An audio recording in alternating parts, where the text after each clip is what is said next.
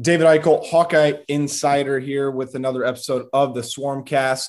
Been a few weeks. I've been traveling a little bit. Obviously, the recruiting dead period, 444 days long, finally came to an end. So it's been a busy time over here at HawkeyeInsider.com. And no better guest to have come on the podcast and returning than washed up walk-on's very own Tyler Kluver. This has been a long time coming, I think, Tyler.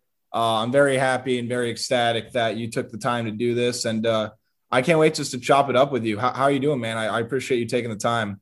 I'm doing good, man. I got all stretched out before this podcast. I hit a workout earlier today and I was rolling out my Achilles tendon. I'm training for a half marathon and I'm doing CrossFit at the same time. So all stretched out, ready to go. I think I'm warmed up for the podcast.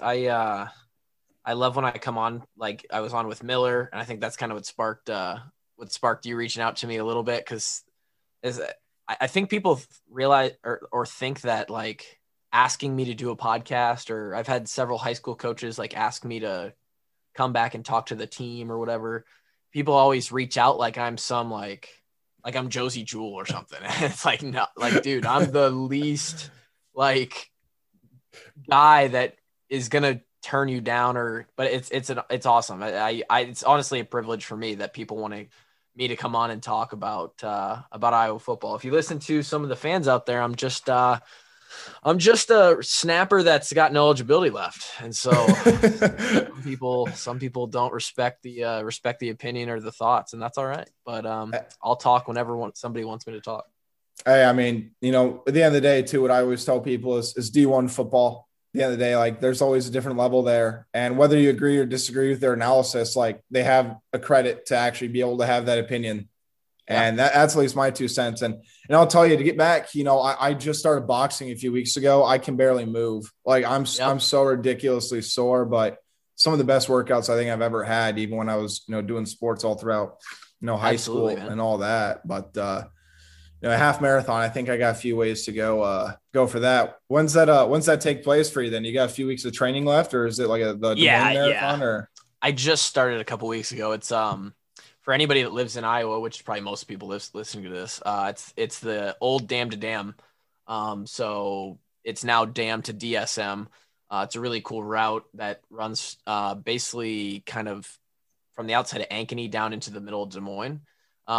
It's a beautiful run. I did it last year, but it was canceled. So I actually did it like by myself, no start line, no gun, no ribbons, no finish line. It was just me out there with a buddy, and it was awesome. So I'm sure this year is going to be even better. And I am in week 3 of 14 weeks of training for that. So yeah, it'll be cool.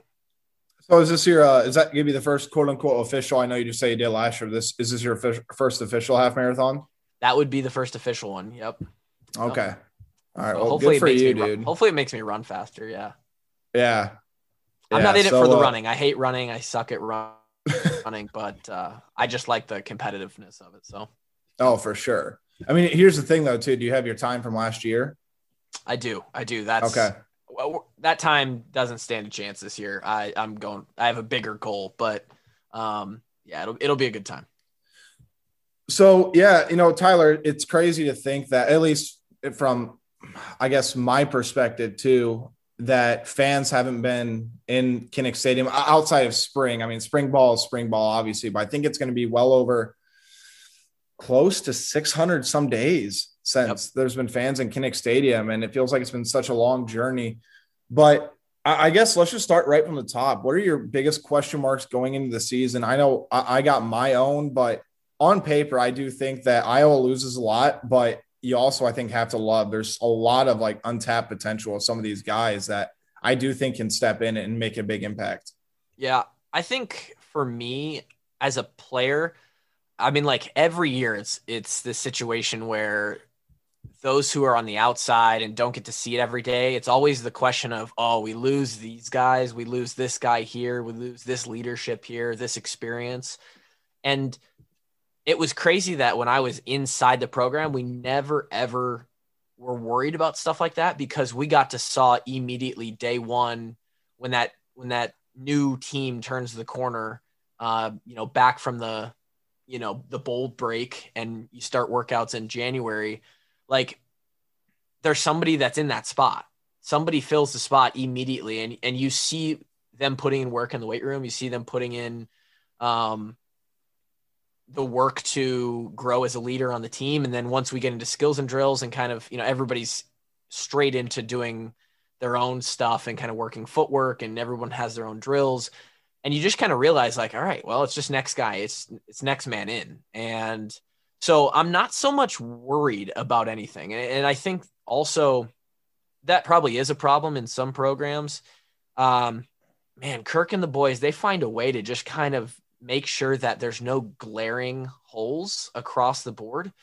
Obviously, there's going to be positions that aren't quite as good, right? Like we graduate Davian Nixon into the Panthers, and now we don't have an All-American D lineman, or do we? Like, I don't know. Like, that's a question mark, right?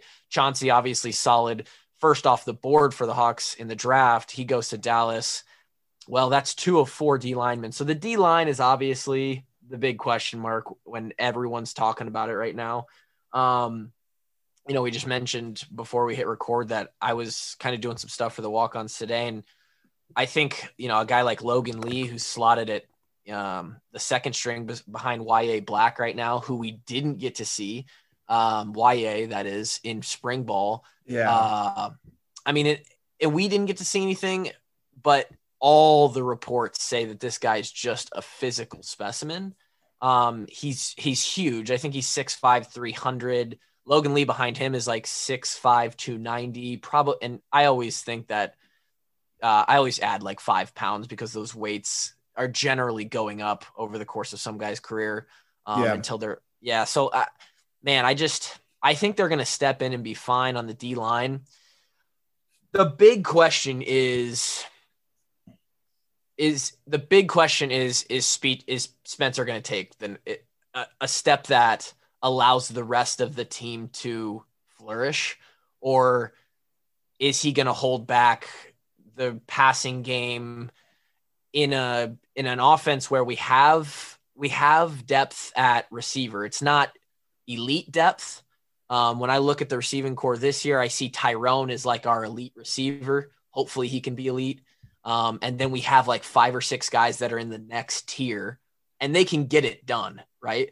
But they're not, they're not like an LSU kind of guy. They're not Jamar Chase, where you put Tyler Kluver out there at quarterback and I'll just throw it up and Jamar Chase will go get it, right? Like, we're gonna need Spencer to do a little bit of that work as well. You look at Sam Laporta, and he's basically proven at this point. And I think Luke Lachey behind him, who's an even better athlete from what I can see, as long as he gets the playbook down and can gain the trust of the coaches. And obviously he's already the 2-string. And if you're the 2-string tight end at Iowa, that means you're getting a lot of reps. You're going to play a bunch. So the weapons are there on offense. And I think the stability is there on defense.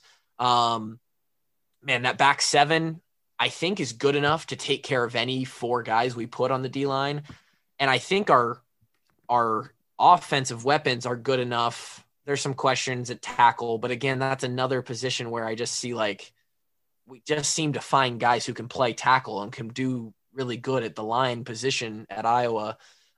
Spencer's got to take another step, but otherwise, I think it's just a really solid team, and that the question mark is not so much, hey, are we going to be able to get it done at this position, but are we going to be able to gel between all the positions to win those close games? Like, is the culture and the grit of this year's Iowa football team good enough to beat Wisconsin in a barn burner late in the 4th quarter? Like that's what we have yet to see. And you never really see it until it happens. But I think the guys are there. I think you bring up a good point about the grit and culture. I know this example has been kind of hammered down people's throats, but I go back to the 2015 Iowa team that went 12-0 in the regular season. I mean, you talk about culture and grit. I think it was a very good team. I don't think it was the most talented team Kirk's ever had, but the way those guys gelled together and the way they played together, the way they came together late in games and the way they got done down the stretch, especially at quarterback and even on defense and key stops,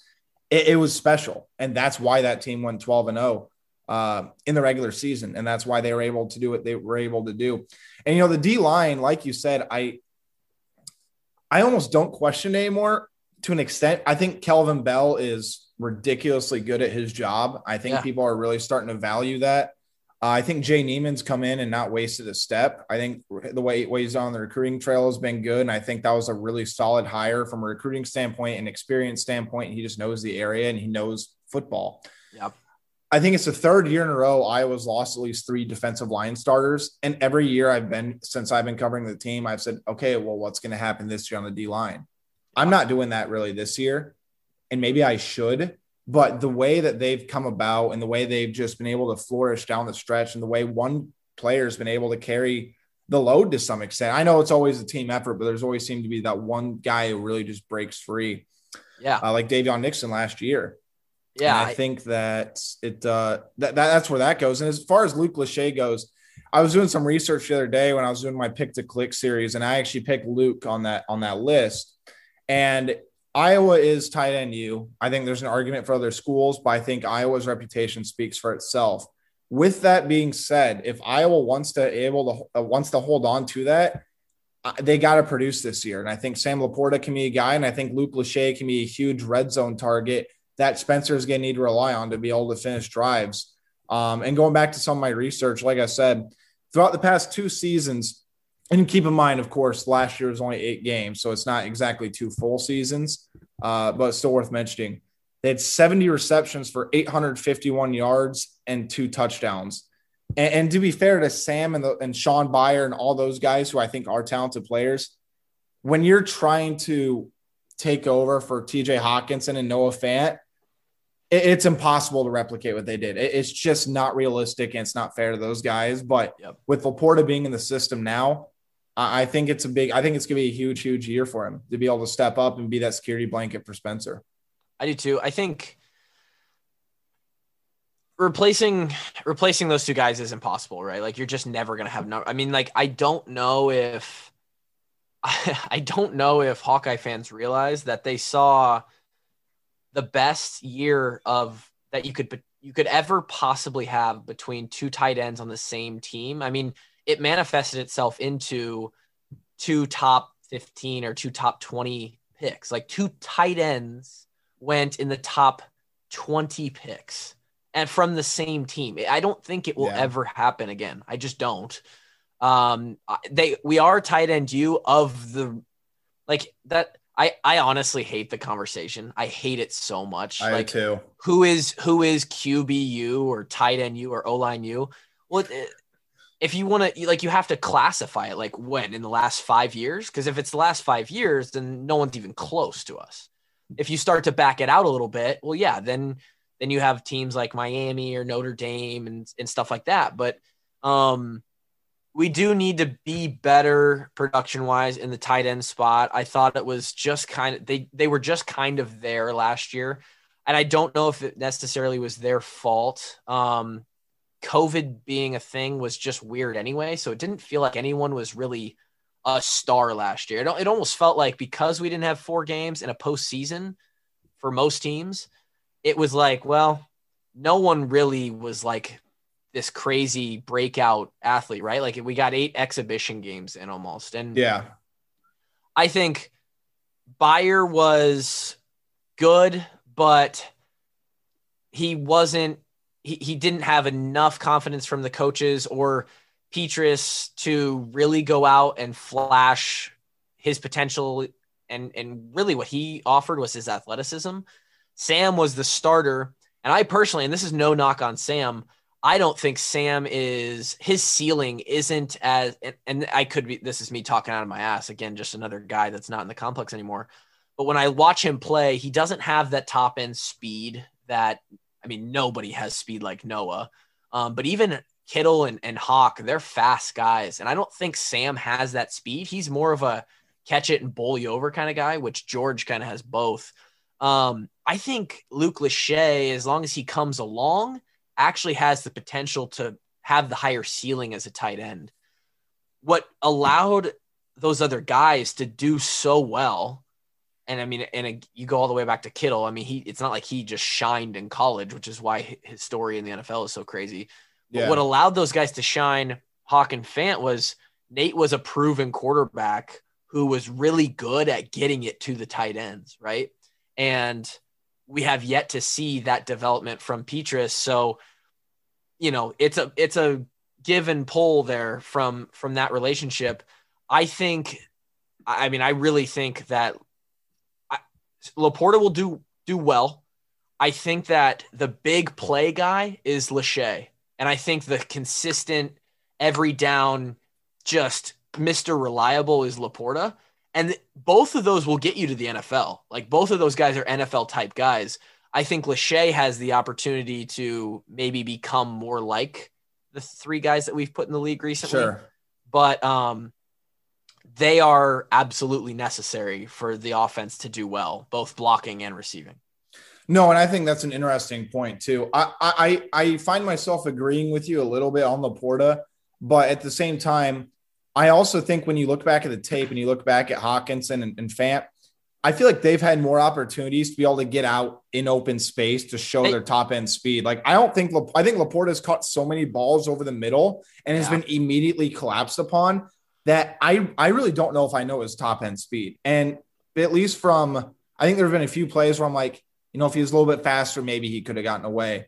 But that's why I'm going to be looking very specifically at that through the first, 5 or 6 games of this year. And I'll tell you what, I know scouts are going to be looking at that too, because like you said, if you talk about reliability, Laporta really doesn't drop that many passes. I think there were a couple he got considered drops last year, which I think drops is a very interesting stat because it's just up to the statistician to be able to dictate who it was. Was it a bad throw or was it a drop? Yeah. There were a couple I really don't think should have been on Laporta last year, but that's just one man's opinion. One of the most impressive catches I've ever seen was when he went down to the turf right on the goal line and like picked it off it was like off the tips of the turf beads. And I don't think he scored, but it was like right there. He dove basically for the ball and it was a huge play. I think he has awesome hands. And if he does get the chance, like if we can get that offense to open up and he has the chance to run away. Like I think about the Noah Fant touchdown against Ohio State in the corner of the end zone where he runs like up into the tunnel. Like he just ran away from that guy. And if Laporta gets the chance to do stuff like that and he can do that, well, then teams should be really worried. Yeah. Now again, it all comes back to, can Petras loft it up in the basket?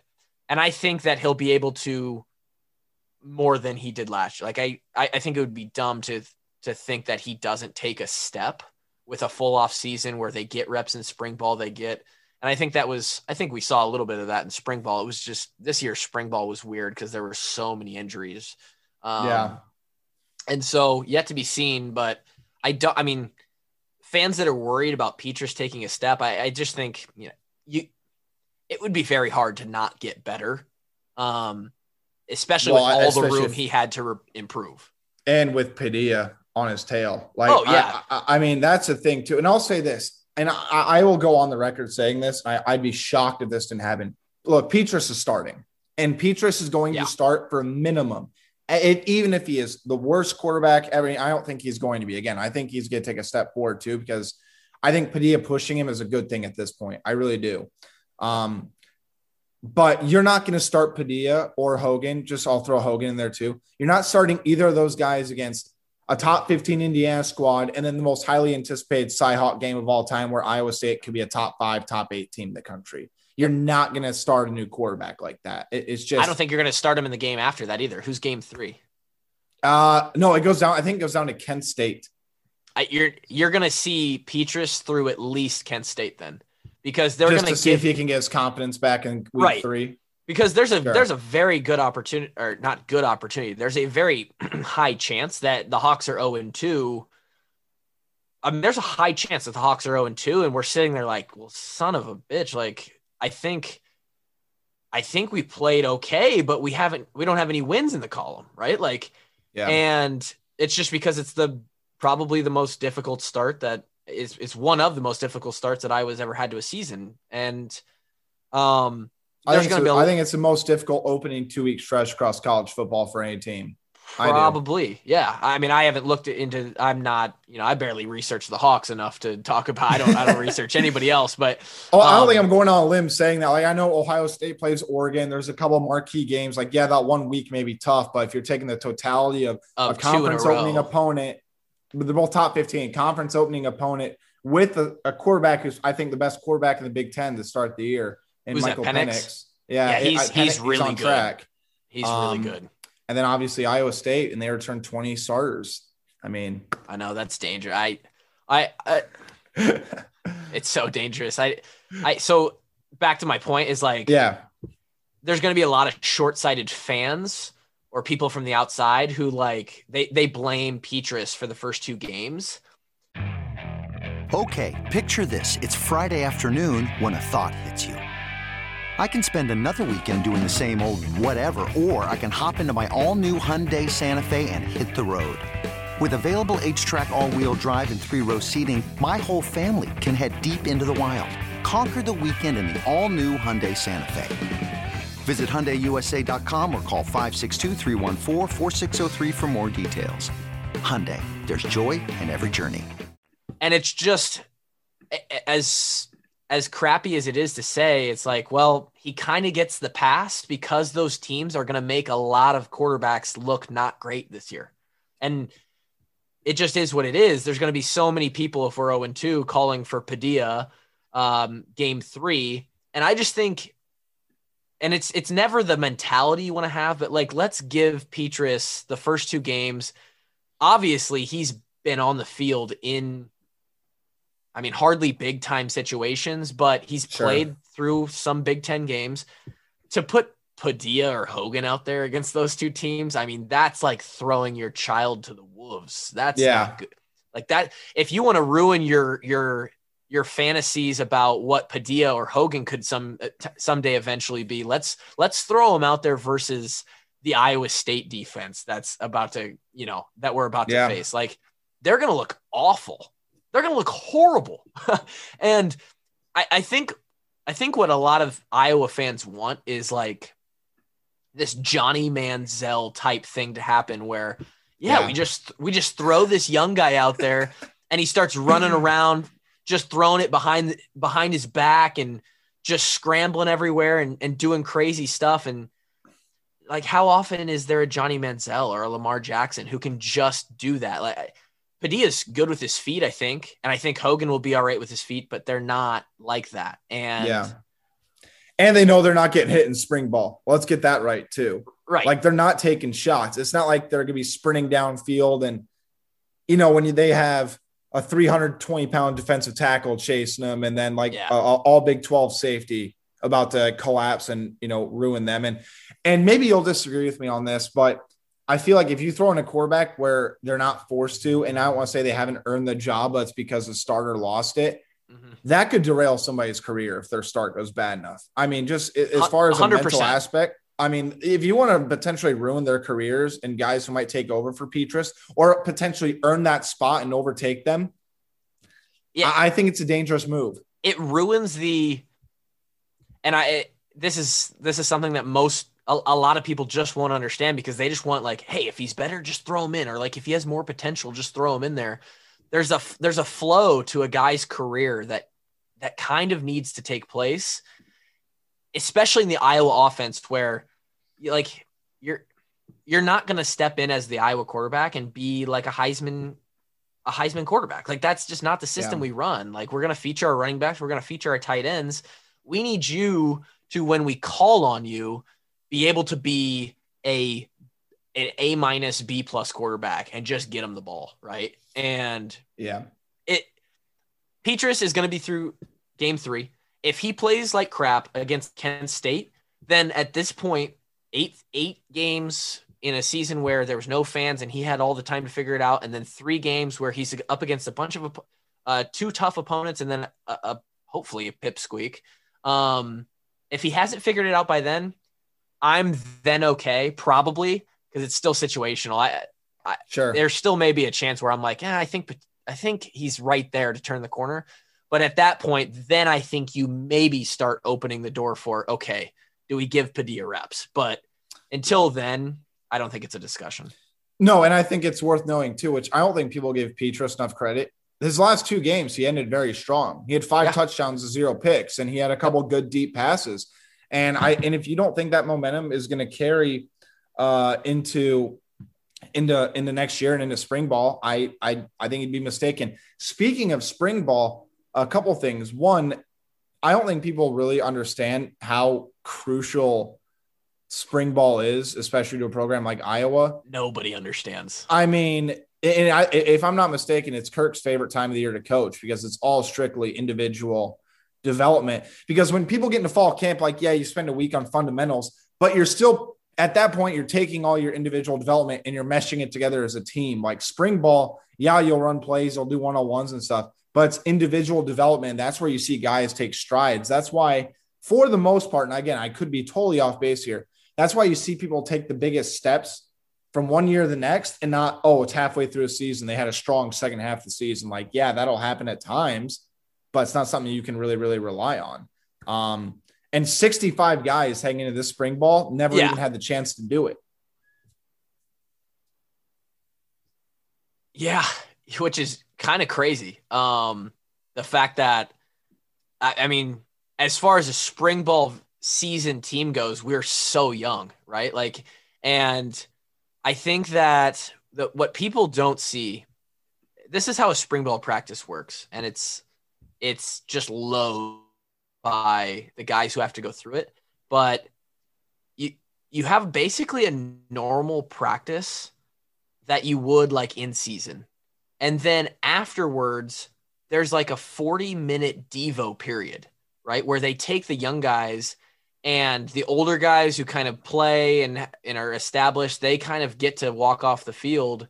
And the Devo guys who are basically the second string or anybody beneath that, they go to work and get in a ton of coach-led drills against each other and against each other in their own position group and then against each other across the ball.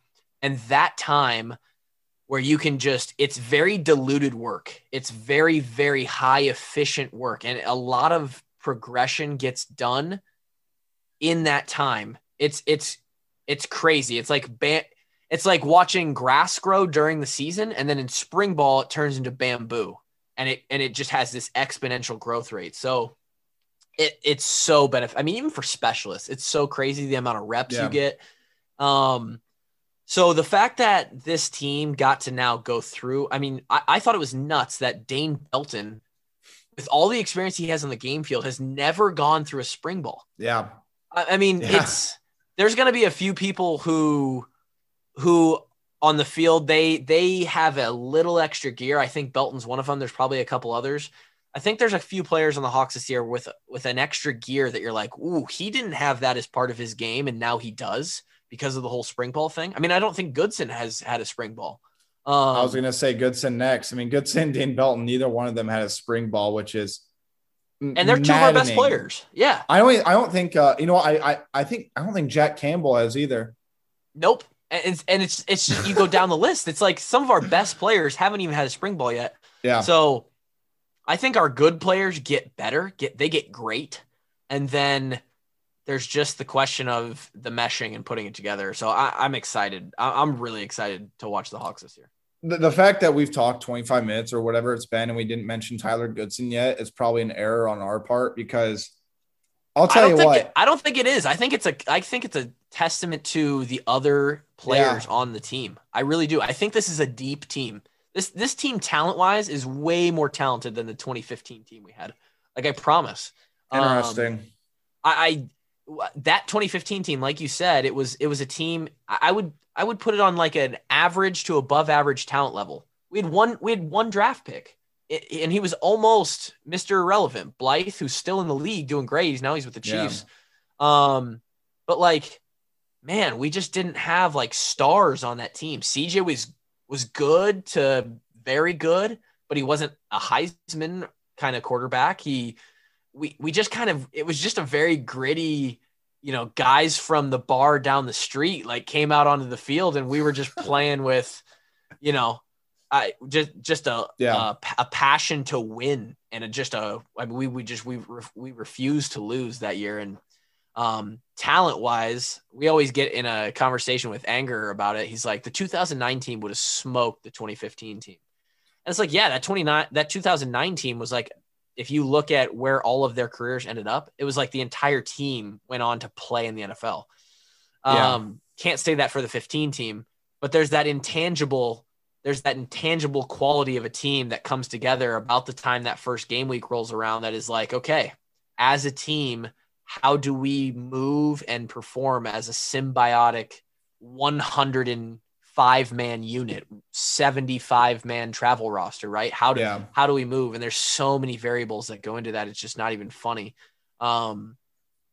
That's the big question. But again, I mean, Goodson is good, son. I mean, he is. I would enjoy watching him this year. And that's what my next point was. I think he's going to have a legitimate decision. I really do think, especially you talk about a guy where I've questioned breakaway speed. I think Goodson has everything in the toolbox that you'd ever want in a running back besides two things. Pass protection still needs work. Yeah. I mean, he like, I love the kid. I love watching him play. He's exciting the way he can make things happen. He still misreads gaps and misreads blitzes at times, and it has gotten Spencer hit at times. It got Nate Stanley hit a couple of times too during his final year. And that top end speed, but I'll tell you, man, that kid looks thick. I got a chance to finally stand next to him. And after the end of spring ball, we finally had our first person interview. That dude's put on 10 to 15 pounds of muscle. Like, he is thick now. He's not like a skinny Tyler Goodson where he gets shipped away from you. He's going to bulldoze some dudes this year. And I think, if I'm not mistaken, Mel Kiper put him as the fourth best running back prospect available that's eligible next year. So if he's the top 2-round pick, and if he has another all Big Ten caliber season, I'm going to tell people and enjoy it while it lasts, because he might, he has a decision to make. I agree. For some reason, he strikes me as the potential, like, Desmond King comes back and just does it for a senior season. I don't know the kid. But something about him says, like, man, like, I'm going to enjoy this time in college. Running back is different. You take a beating, and in my opinion, you got to go take the money when it's there for you. Especially at running back too, that shelf life.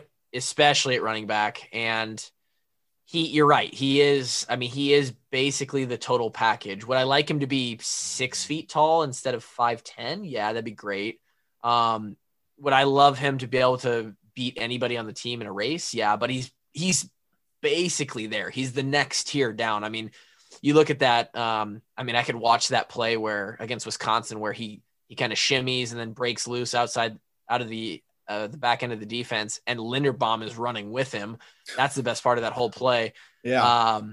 But he's pretty damn fast, man. And in the NFL, honestly, what the top end speed running backs in the way that the game is played now, they're going to be used as more of like even catching out of the backfield. Like, that's where their speed is most used. Like a Kamara.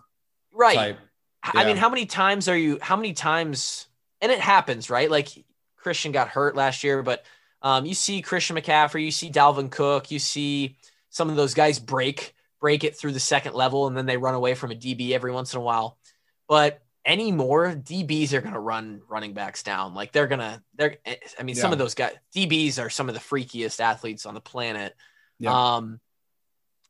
The fact that Tyler Goodson, he welcomes the contact is what is the best part. Like, he was my size. I mean, I think what is he, 205 on the roster, or maybe? I think he's about 205. I think he came in at about 190. Okay. So I know what that size is like 5'10", 205, 210. That's not huge when you go to the second level and you meet a guy like Jack Campbell, who's 6'5", 240. The Seth fact Benson. that Jack Campbell, by the way, has put on the weight he has, I don't think people realize. Like, I watched that kid in the state playoffs the senior year. He was 6'4", 195. He was 195, and he got the canvas and add on all that weight. And I'm like, when he adds on weight, I mean, obviously the coach know 1,000 times more than I ever will, but I'm like, I'm going to be shocked if he keeps that sideline to sideline speed. And the dude got faster. Yeah, he's faster. My brother says he just is an absolute. I mean, I've been with some freaks in conditioning. That's where you really see it shine. And you're like, okay, this guy's just different. Like there's humans out there who are built different. Jack Campbell is one of those. Like I used to run with Anthony Nelson and George Kittle, both guys who were, I mean, Anthony was a line guy. And when Anthony came into the program, he was like 210 pounds, which is like a small semi. And he was running skill conditioning times and he was smoking some of the skills. Kittle was another one of those guys who just dusted everyone. Didn't matter how big or small you were. Jack Campbell's one of those guys is what I hear. I mean, he has no anxiety walking out to the conditioning field because he simply it doesn't affect him. Like it's not a big deal. It's unfortunate that he had like mono last year to start the year because what he did when he came back was awesome. Like he got a pick against Wisconsin, I think. I mean, it was he's a special player and he still looks like I'm obsessed with, because I'm into health and fitness and that's kind of my jam. I truly believe you see some of these crazy bodies in the NFL now that like, oh, you're a linebacker and you're playing at 260. Like there's a few of those guys. Yeah. I legitimately think that if you did it the right way, Jack Campbell could be 6'5", 260 and play at linebacker. Now he's going to stay around 245. Yeah. But 6'5" is the type of frame. I mean, you see guys like Sheriff or Aaron Donald who they weigh 270, 280. You got some 300 pounders out there who flash an ab every once in a while. Imagine just like a solid 260. I'd love to just get that kid on steroids and see what you could do from him. He could be an incredible bodybuilder. He is because he's still at 6'5", 242, I think is what he's listed on the program. He still looks skinny. And I think it's at 240, you have plenty of weight. And I obviously have no idea what it's like to be 6'5". At 6'5", you can bring the hammer at whatever you weigh. But I think they're holding off on him being 250 or more just to keep that speed. I don't know if he would lose any of it. Selfishly, I'd love to see him at 250 plus and just watch him run around and just decapitate people. I think like somebody came out with like a rankings. Like, I don't think Jack Campbell is on anybody's radar other than I think you're right about that. I definitely think you're right about that too. And I'll give you a comparison where if you talk about like you're into like seeing how the body develops and the physical changes. This is probably one of the craziest things I've ever heard. Giannis Antetokounmpo and Kevin Durant, basically same height, totally different body styles. They're like the exact same weight. Yeah. And it's absolutely maddening to me. And another guy, which I think Iowa fans, maybe they know of, but I do think it's worth mentioning because I watched him I used to cover Nebraska. I know where you're Micah going with Parsons was one of the biggest, most freakiest athletes I've ever watched, any level. 6'3", 245. I bet he gets up to 260 in the NFL.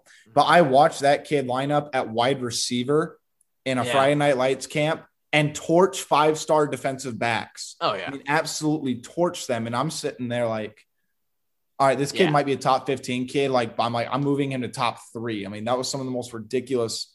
Physically, the kid is just absolutely unbelievable. Yeah. But you're right. Go back to Jack Campbell, though. I mean, I think he's a potential all Big Ten caliber bat. I mean, he plays so not smart. Potential. I think he's going to be. Yeah, and it's so like Homer of me to say like, yeah, I think our entire DBs are the best DBs in the Big Ten, and we have the best middle linebacker, and Seth Benson's great. And Dane Belton is my favorite player on the team. Dane Belton is my favorite player on the team, and I think he has the biggest ceiling career-wise in football of anybody on the current roster. I think he literally has the potential to go be like a mini Cam Chancellor someday in the league. I really do. But right now, I think Campbell's I think he's all Big Ten. Like it's no question. Yeah. And Benson has the potential to be too. He's really solid. He body wise is much more I think he's like 6'1", but he's like a stocky little 240 bowling ball. He'll lay the hammer on you. And he's fast enough, right? He's fast enough. He's kind of like Josie. Like, he has enough speed to get it done. There's those two. And then you talk about that DB set that we have, which has got to be one of the most experienced DBs in the country. And then you throw in Xavier Williams too, the UNI transfer. Right. Which where is he going to play? Like, he's going to be a special teamer. And then, like, hey, if anybody gets tired in the DB core, like, just throw it, plug and play Xavier Williams wherever he wants to play. Like, I literally think that's what they could do. I think so too. I think he's going to line up at corner. But like, here's my thing too. Couple of things. One, I think Riley Moss is criminally undervalued. Like, I think he gets way criminally too hard. undervalued. Like, I think people rip on him way too hard. I'm like, if you look at just like, he's been consistent. Number one, number two, he's one of the fastest guys on the team. Like, the guy had one of the best 110 hurdle times in the country in high school. And hurdles, if you don't want to talk about actual athleticism and speed, hurdles shows you more than sprints. Absolutely. At least, I mean, I think so. And I'll give people a name. I've been saying for 2 years, this guy's going to break out, and I'm going to go with year number 3. I think Justin Jacobs is an absolute freak. And I think that if he really can piece it together, I think if you talk about a guy who really needed spring ball, it was Justin. Huge. But man, that dude is so athletic, and he has a knack for blitzing the quarterback that I don't think anybody else on the roster, as far as linebackers, has. And I think he can just bring something different too. I think what surprised me most about him in spring ball was his size. Introducing the Two-Way V4, where groundbreaking fuel cell technology meets fresh foam cushioning for the ultimate performance. With Fuel Cell, each step feels explosive, delivering unparalleled energy return. Paired with fresh foam, experience maximum comfort throughout the game. Its lightweight textile upper offers support and breathability without sacrificing agility. Whether you're hitting the clutch shot or locking down the opposition, the Two-Way V4 gives you the tools to play at a high level. Learn more and purchase the Two-Way for yourself at newbalance.com. I don't know why I was under the assumption, but I looked out there and I was like, who's number 5 at line? Like, who is that? And I had to pull up the roster, and then I realized, oh, that's Jacobs. And I've been around a lot of athletes. I mean, I played with so many of them, and you just know when a guy is athletic and he kind of has a knack for things. I think you're right with him. I think he's going to be an underrated player on our defense this year. Of course, depends if they go 4-2-5 or if they run a 4-3. I mean, I was just thinking like, hey, let's put Campbell in the middle and bring in Xavier, and then play Hankins, Moss, Kayvon, Jack, Belton, Xavier Williams. We'll play 6 DBs and Jack Campbell and 4 D linemen, and just it would be insane. Like, the speed, the athleticism, like the package you could run, the blitz packages you could run with that, because I mean, Campbell's faster or as fast as any tight end you're going to see. Yeah. And Belton is big enough to guard and physical enough to guard tight ends and receivers as well. So Phil Parker has got to be just licking his chops at what the potential things he can do with this team. And it really all just comes back to, well, as long as we just have 4 guys who can just put their foot in the ground and hold the line a little bit. Yeah. And I think, honestly, Van Valkenburg is a potential all Big Ten defensive lineman as well. He's solid. He could be great. And he flashed last year several times. Hard to tell his development. He's an older guy now. He's really the leader of that group, I think. I mean, that's the big thing. Who's going to take over? Him and Wagner. And Wagner's been there a while, and I think he's a guy that you need to look for too. I really like him. The thing about Van Valkenburg, and this is my biggest, I think he's one of the best Iowa's had in recent years at sealing the edge, especially in the run. Like, he contains so well on the edge. His pass rushing, I think he's been close a lot, but he's got to get that final step in. Like, I think 3 of his 3.5 sacks last year came against Minnesota. There has to be more consistency across the board, but he has the fumble recovery. Yep. He was number 1 in the nation in that, at least tied for it. He can make plays. There needs to be space eaters. Like if Yahweh Black doesn't have a sack, but if he gets 2 linemen on him every single play and just creates opportunity for guys on the edge, that's all they need. And I'll say this too. And I know I feel like we can just keep poking around with these DBs, but that's how I think the potential is there. And I think, like you said, I think Phil Parker's got to be thrilled. We haven't mentioned Jamari Harris, who I think is going to be a really good player in this time. Terry Roberts, who is a godsend on special teams, does everything right. I think Kayvon Merriweather is going to be massive. The athleticism, the speed, and what people I don't think remember is this is a guy that was going to play D1 basketball until Iowa offered him a football scholarship. And I didn't know that. He didn't play football until his final 2 years of high school. So when he got to Iowa, there was that, and there's such a learning curve, obviously. Right. He's healthy. And I don't want to go back into the racial disparities and all that. But if you talk about a guy that emerged as a leader, not just on the defense, but as a vocal leader on the team itself, that I think people really respected, it's Kayvon Merriweather. Yep. Yeah, and that's huge. You love to see that as a personal development thing.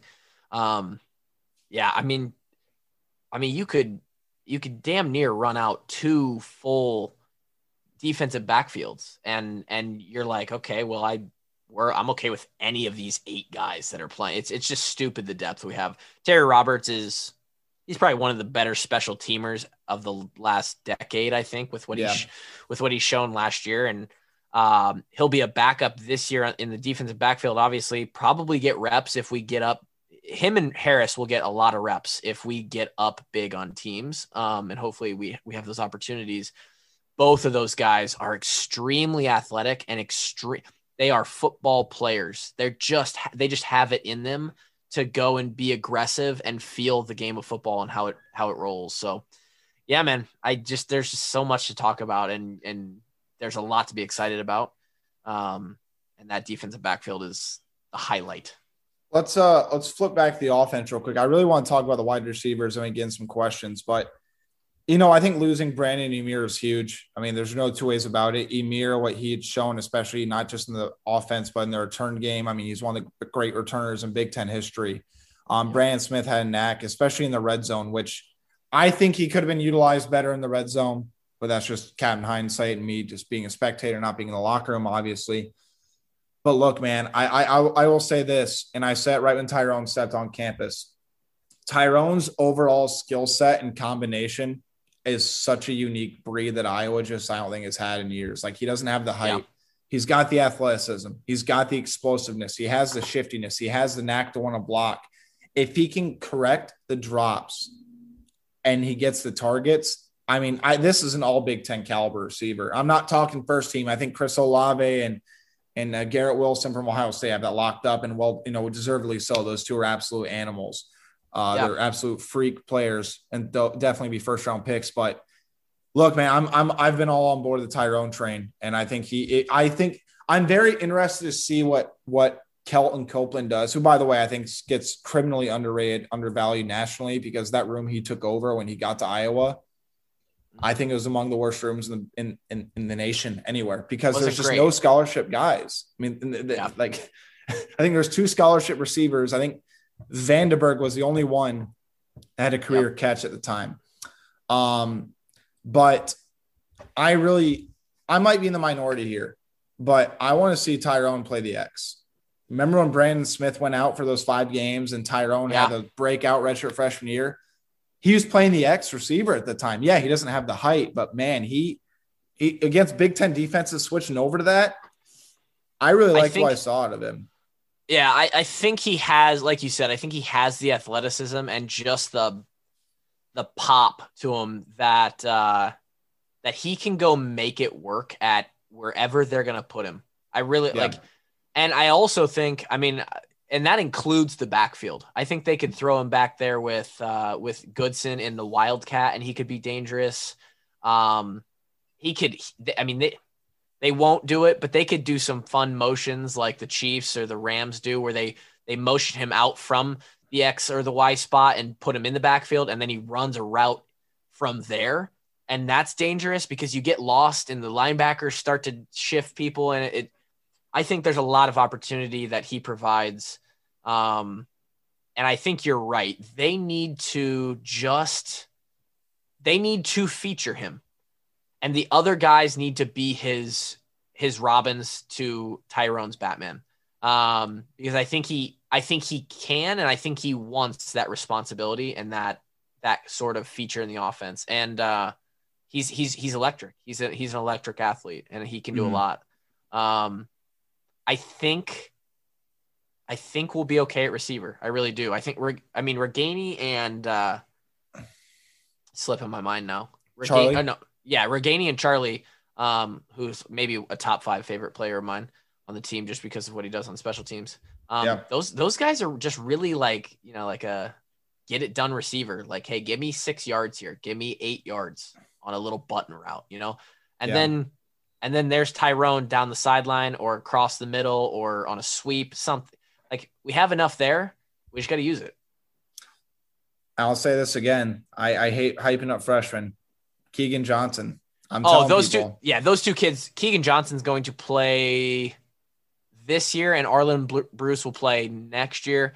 And then in 2 years, those two are going to be, assuming everything goes right. There's so much to assume, like your academics and you like the fit and you're getting along with the coaches and your players. You talk about a kid that's straight focused. I mean, Kirk Ferentz even said, like, Keegan is all football. The kid's not on social media, even with all the, the permission being lifted. He's not on social media. Like, he's all football. I think Kirk and Kelton said, like, it's hard to get him to smile because he's so locked in literally all the time. What I watched him do against high school kids in his highlight tape is he dominated high school more than I've seen most. I mean, like, you see D1 highlight tapes or of kids who are going D1 and you're like, okay, yeah, he's better than all these kids. He's making great plays. Keegan Johnson made it look like he was playing middle schoolers. And it was stupid. I was just about to say, he played against my alma mater and he went for 256 yards and 3 touchdowns. Yeah. I mean, it's just absolutely ridiculous what he was able to do. So I'm excited about him. Very excited. And Arlen, I think Arlen shifted. Arlen's physically ready, though. That's the thing. Like, Arlen he'll play special teams this year. Strong, man. Like, I couldn't believe how strong he was. Like, I watched him. He played Wildcat quarterback in Kansas before he transferred up to go play with Brody Brecht and that whole situation, whether he was going to be eligible or not with, the COVID and all that crap.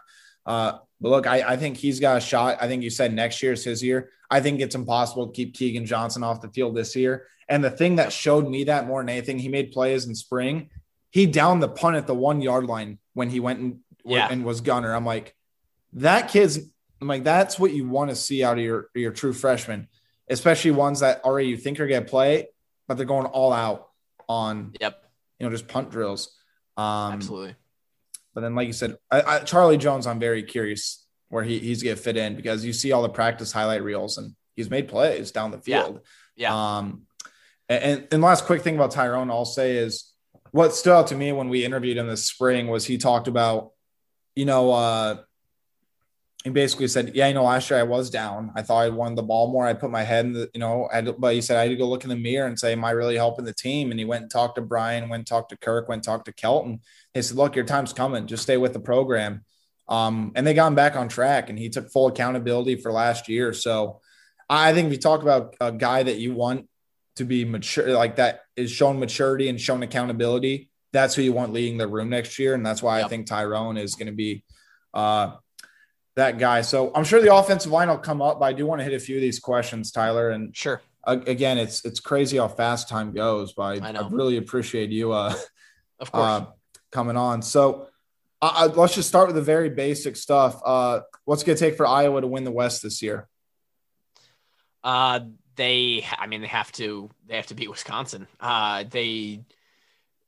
You look at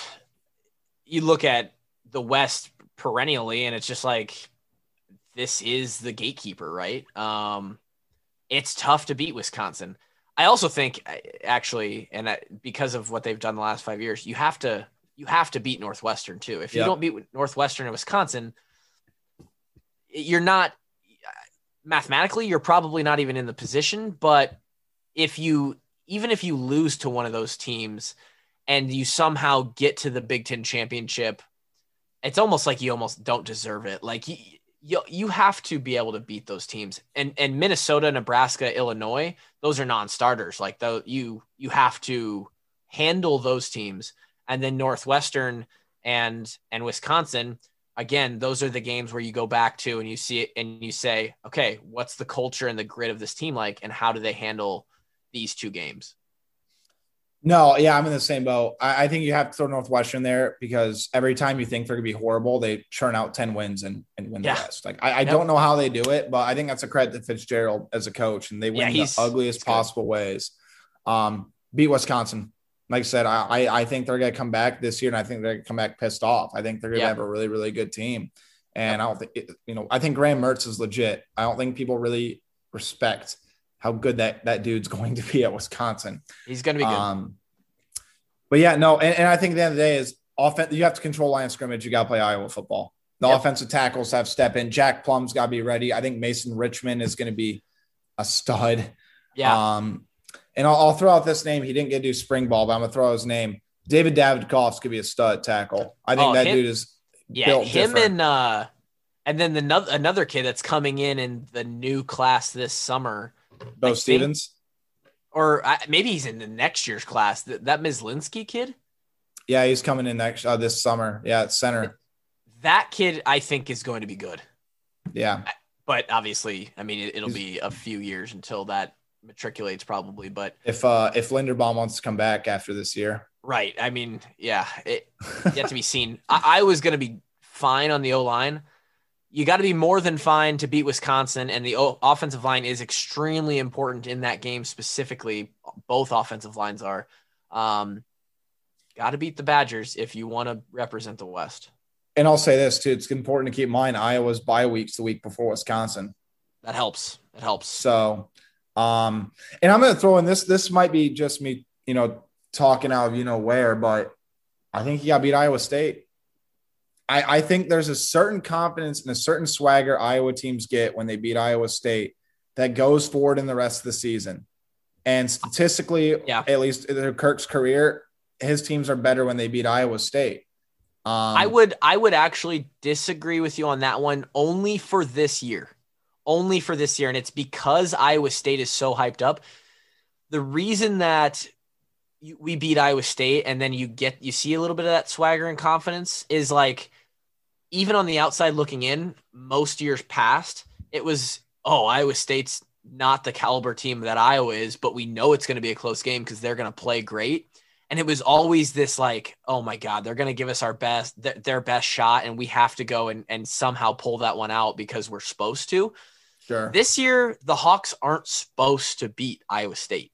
And so I think if we lose that game, now if they get ran out of the building, maybe, yeah. But if it's a close game or we lose by, like touchdown and a field goal, 10 points, touchdown, and it's close, that might even be a confidence booster for this team early in the season because as much as you don't listen to the noise when you're inside the program, you still know the climate and you still know, Iowa State's this big team. They're ranked. They got the number by their name. When we look at the TV broadcast, it's like, I don't know. But there may be something to that. You're right. Well, I think on top of that too, you know what? I'll combine it like this, Tyler. They can't start out 0-2. I think they have to beat Indiana, and they have to beat either Indiana or Iowa State. If they're 0-2, their shot at winning the West vastly decreases. Even if they don't play any Big Ten West teams, that's the way I see it. And I'll say this: as much as people are going to disagree with me, I think Nebraska is going to be a little bit better. And I would hope so. I mean, at this point, they have a knack though to play Iowa close. I don't know how they do it. Yeah. They have a knack. Illinois is going to be interesting to me. I think they have a couple dudes on defense, but Iowa's been able to take care of business there. And then it's not even Purdue. I'll be honest. It's just David Bell. Can Iowa step up and stop David Bell? Yeah, I mean, they just need to put 3 guys on him and just do something. It's like freaking triangle and 2 from the basketball arena, just somehow contain that guy. Yeah, man, it'll be tough. It's so tough to win the West. I mean, people think it's easy. It's just not easy, man. It's a so division tough. in Power 5 football at the end of the day. Like what Ohio State does is stupid, but I think that's also a credit to Penn State and Michigan taking steps back as a program. Now, Tyler, I'm asking you this, and I could be totally missing a story behind this, but I'm asking anyway. Okay. Kittle wants to know if you'll do him a favor. Yeah, I mean, Kittle, he likes to respond to all these when anybody in Iowa, there is a story. If you go watch the episode with Rob Ton from Green Bay and Kittle on Bussin' with the Boys, anybody listening or you, David, you'll understand that one. But I'd like Kittle to do me a favor and come on our show, which would be fantastic. It's tough to get those tight ends. We're trying to get a couple of them coming up here, but yeah, man, those guys. I mean, Kittle's George Kittle can literally do and say whatever he wants. I mean, he's just that big of a superstar. He's incredible. Yeah. Well, he's got The Rock tweeting about him like all the time at this point too. Yeah. But interesting. All right. Thanks for the clip. I'll use that to tease it for sure. Yeah. I'll tag him too. What are you most looking forward to this season? I am looking forward to. That is interesting. I think I'm most looking forward to watching that back seven play. I really am. The easy answer is fans back in Kinnick Stadium and just the environment. But I think more specifically, I am excited to watch defensive back and linebacker play. That will be, I think it's a top, and again, this is without knowing what other teams have, but just knowing where past defensive backfields have ranked and what they're able to do. I think we have a top 5 back 7 in the country. I really do. Top 10 at least. Yeah. It'll be interesting too. And I mean, I'll go one on the field, one off. I mean, I'm walking down Melrose like for the first few home games. Like I'm gonna go 3 hours before and say hi to people. And I'm just gonna walk down and to see people just congregate again. Like, dude, driving down Melrose, it was like I Am Legend. Yeah. It was like World War Z. It was like a zombie apocalypse. It was the eeriest thing I've ever experienced outside of being in at the Big Ten tournament in 2020. Yeah. When they announced overhead, hey, there's a global pandemic, like please exit immediately. That was like, you feel every cell of your being crawl and just so eerie and so sketchy. Weird. Yeah. But that, and then I'm just very interested to see how Iowa's passing offense is going to be changing a little bit, because the way they've talked about revamping it a little bit, they talked about getting rid of the ball quicker. So I'm interested to see what scheme changes Brian Ferentz is going to be able to make, because I think they preached the 2.5 seconds, where if Spencer gets the ball out of his hand 2.5 seconds, I mean, this is all advanced, analytics, however much stock people want to take into it, like 66% completion percentage, like very little picks, like having great success doing it. Are they going to rely on that, or are they going to allow like Keegan and Tyrone to get downfield, or Luke Lachey? I was going to say about Luke Lachey, so 24/7 Sports for each recruiting class does who they want in a dunk contest out of the football recruits. Yeah. And Luke Lachey made that list because of how freak of an athlete he is. Yep. And he was a good basketball player too. I think he's related to Nick Lachey too. I don't know that. I know his father's Jim. I'm pretty sure he is. So his father, Jim Lachey, right? That kid's an absolute freak. His father, Jim, right? Yeah, he played for Ohio State. Yeah, he was like an all-pro guard. Yeah, it's in his blood. I think his dad's still the color commentator for Ohio State radio. But yeah, like you said, it's in his blood. Let me see here. I really want your take on this, actually, though, because I have my own from my media perspective, because I've been to almost every stadium. Big Ten stadium rankings. Give me a couple of the best Big Ten stadiums, and then give me a couple of the worst. Give me a couple of the worst along with Northwestern. Northwestern is so bad. It's so bad.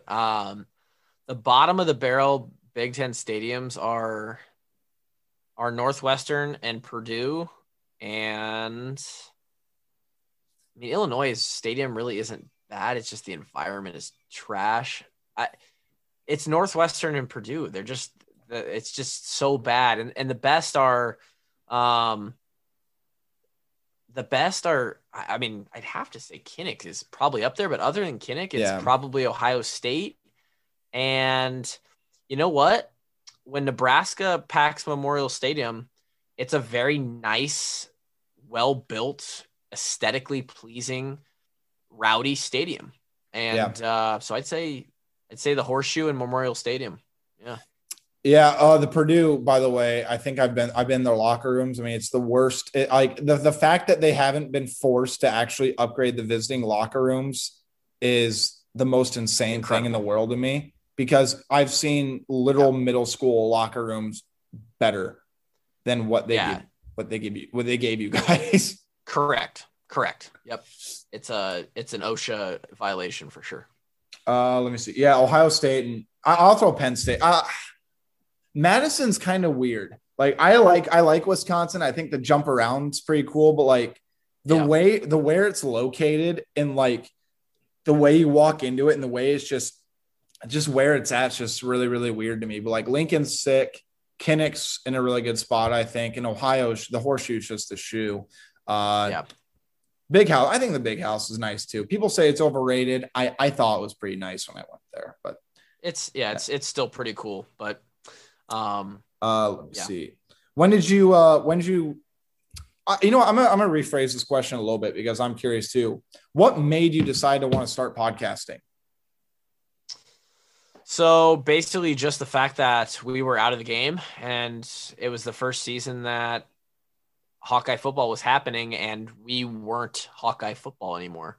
And so I guess the real answer is we just had to find some way to be a part of it again. And, you know, we had a bunch of stories and a bunch of anecdotes and stuff that the fans would never really see. They don't really ever see. And so we were like, hey, let's just get on a mic. Let's just be three idiots on a mic. And that's basically what we've done. And plenty of people will tell you that Drake is an idiot, but hey man, he gets people to listen. He actually is smarter than anyone gives him credit for. And Kevin always provides when he's there, he provides good stuff too. And I think we're just an entertaining, you know, just BS podcast that just likes to have fun and there's no rules. So you guys are what, over 200 episodes now? 222 will be recorded tomorrow night. Wow, man. I mean, yep. I think that says a lot in itself though, too, because people don't realize how difficult it is to be consistent when it comes to that stuff. Like it really does test you. It is incredibly, especially when we have jobs and lives and there's three of us. Yep. Yeah, that's a fair point too. Couple more, we can make it more rapid fire, but who was the freshman who walked in? You guys went, oh, damn, this guy's different other than Wirfs and AJ. Yeah, I mean, those two are the immediate answers. Noah probably was up there too. Walked in. Yeah, he was. He definitely competed athletically. I'm trying to think of other freshmen that were just like crazy. I mean, Amani Jones was just like, he just what he did in the weight room. It was like, okay, well, I'm scared of him, so cool. Like he is going to have no issue physically playing on the game field. And his mentality and just the way he went about everything was so, with such a spirit and an energy to him. Yeah, he was definitely one of those guys. Amani Jones was an absolute freak. Reminds me of just like, he's built like a boulder. He's just so strong and he's just so stocky. I mean, correct. And on top of that though, too, he's like the nicest guy in the world, at least to the media. I mean, he was very engaging, funny. So nice. Seems like a really, pretty genuine dude. Incredible human. I think he was my first interview actually when I started this job, because I came for the media day and he was the first player available. So yeah, there you go. So that was I could have done a lot worse. Let's put it that way. Sure. I really like this question too. And I think it is up for debate though. Unless you're an Alabama type talent team with like Mac Jones last year, is it possible to compete at the highest levels of college football without a quarterback with at least some playmaking ability with his legs? 3/4 of Iowa's great seasons under Kirk have had guys who can change games like that. I mean, even CJ made a couple big time runs in that 2015 season. I would say at any level of football, if you're trying to maximize everything that you can potentially do as a team, right? And in today's game, a mobile quarterback is become a larger and larger piece of the pie that you could go to, unless you have an all-time great like Drew Brees or Tom Brady or Peyton Manning, who can absolutely just piecemeal a defense and an entire football game. You have to have one. Which is why I'll say right now, like, I mean, Iowa's not a national contender. I feel completely fine putting that out there. We're just not. I mean, sorry to hurt anybody's feelings out there, but we're just trying to get to win the West consistently and get to the Big Ten championship before we can be on a national level. And and that's basically every team. If you're not a fan of Alabama or Clemson right now, I mean, LSU, they won the national championship and then went like 5 or like 2-6 or whatever they did last year. Yeah, the best offense probably in the history of college football with Burrow at quarterback. Yeah, and then it takes a lot to be a national contender. And I mean, you look at Trevor Lawrence. He was mobile. He was scary with his feet if he got out.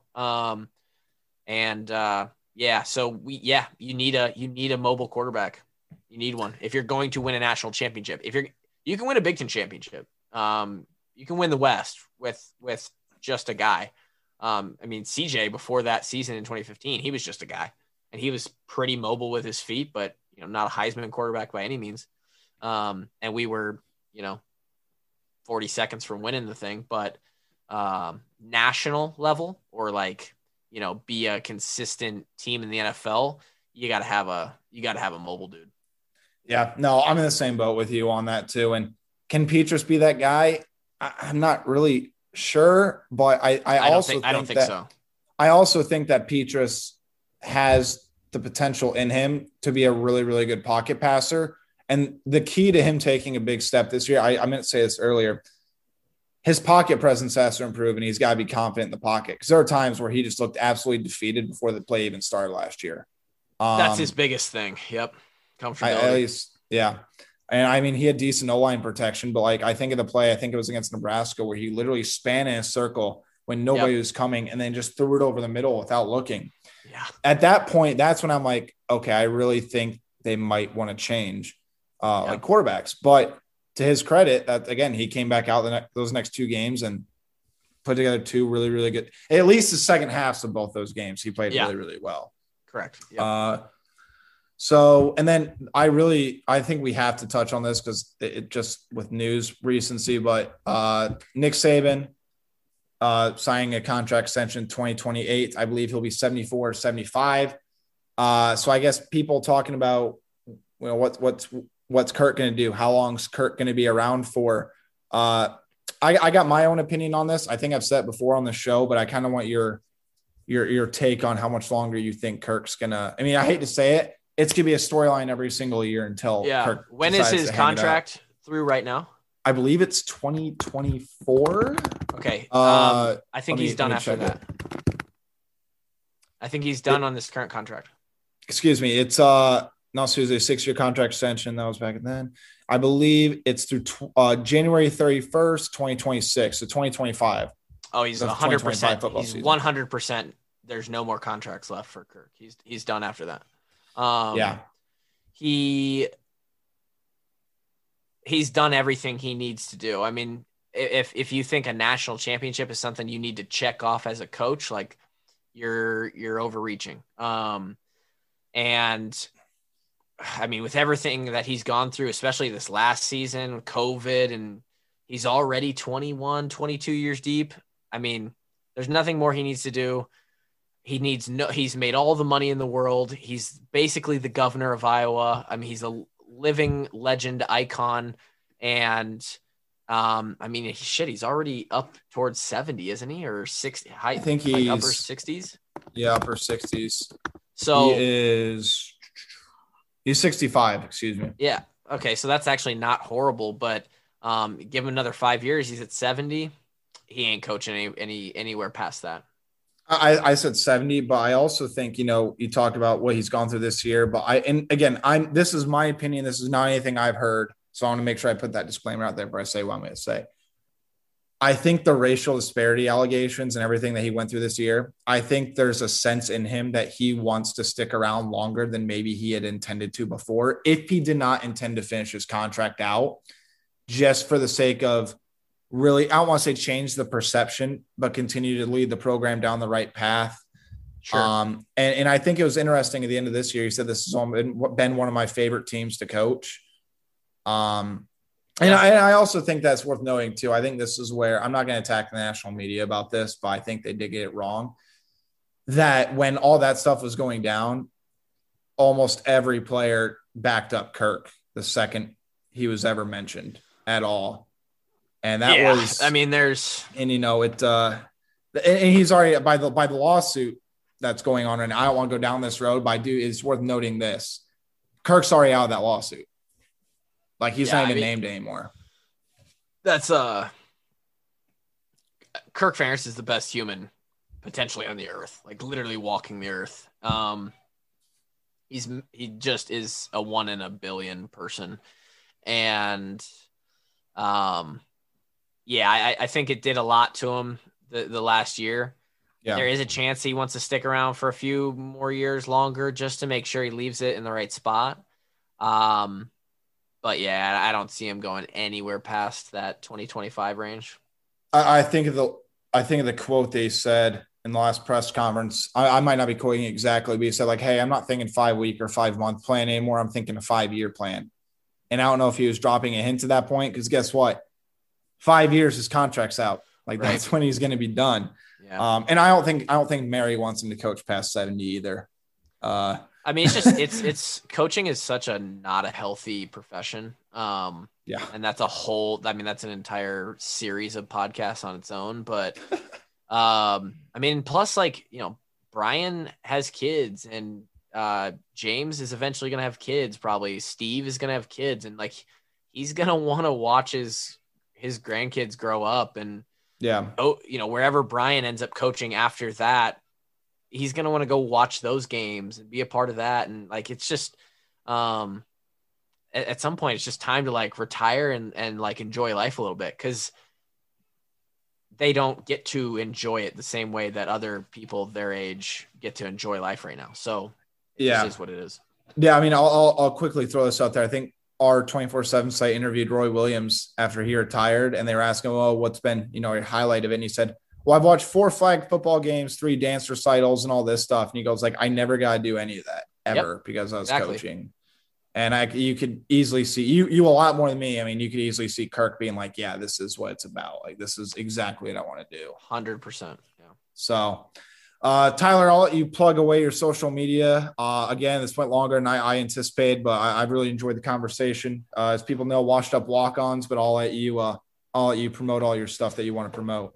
Yeah, Tyler Kluver on everything. Washed Up Walk-Ons on everything. If you want to check out the personal website, tylerkluver.com, or the washedupwalkons.com, or hawksbymillion.com. Yeah, that's about it. I don't need to self-promote.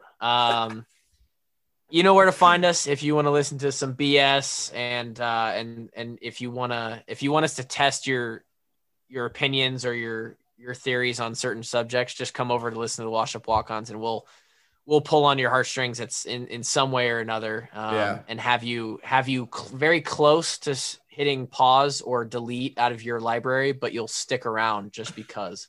Yeah. The relentless roasting of everybody else's opinions in unfiltered context. Correct. Right? Yeah. Okay. That's what I figured. Again, Tyler, I appreciate it, bro. And we'll definitely have to have you back on to preview some stuff down the road. But again, I thank you, man. And we'll catch up soon. Yep. We're going to have you on the Washed Up Walk-Ons as well. So for anybody listening, that's a big iCold fan, there will be another crossover. So There are plenty of content, and I'm willing to come on your show anytime, David, anytime. Wow, Tyler just dropping that washed up walk-ons bomb right there. All right, well, we'll make it work. So again, David Eichel, Hawkeyes on 24/7, HawkeyeInsider.com, Swarmcast, and just stay tuned on the website. Recruiting dead period's over, but content never stops. We're going to keep flowing out there. And we'll talk to you soon. Thanks. The chilling new original docuseries on Paramount Plus. Why did he kill his family? The answer lies across the ocean in a woman named Sylvie. She's a Ken model. Where desire leads to deception. I ended up spending $12,000 and $15,000 a day. It was addictive. I can't get you out. And obsession leads to murder. Who did this to your family? You can't really maintain a fantasy forever. Control Alt Desire. Now streaming on Paramount Plus.